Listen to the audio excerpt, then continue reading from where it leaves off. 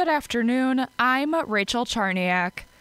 A Milwaukee cop is dead after a struggle with a robbery suspect who was also killed overnight on the city's south side. Milwaukee Mayor Cavalier Johnson says it's a sad day in his city. This whole city owes a debt of gratitude to that officer, to his partner, and to this entire department who goes out each and every single day to make sure that all of us are safe. The 37-year-old officer was called to the area just after 1 a.m. this morning for a suspect wanted in connection with a robbery. The 19-year-old suspect shot the officer and then suffered fatal gunshot wounds. It's not known if they were self-inflicted or if the wounded officer returned fire. 10 officers in Sheboygan are looking at various disciplinary actions after a nude photo scandal and sexual harassment probe. Several officers are accused of sharing nude or partially nude pictures of women on the Sheboygan police force. Sheboygan's mayor says he is taking the case seriously and has ordered a review of city policies to make sure they reflect the city's values and expectations.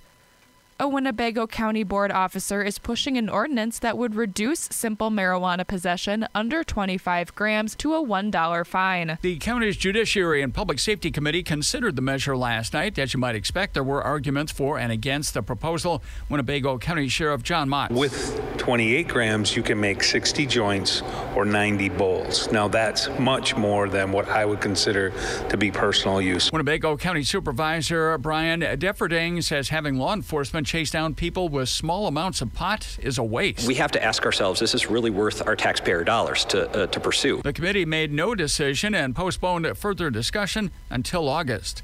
Robert Kennedy, WTAQ News.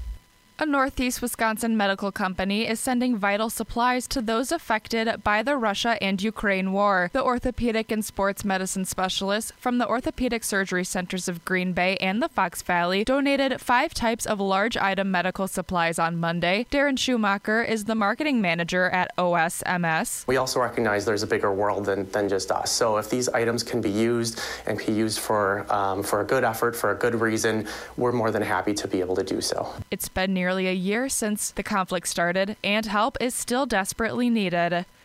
Now, here's your Fox 11 weather update. Warm today, warmer tomorrow, then snow on Thursday.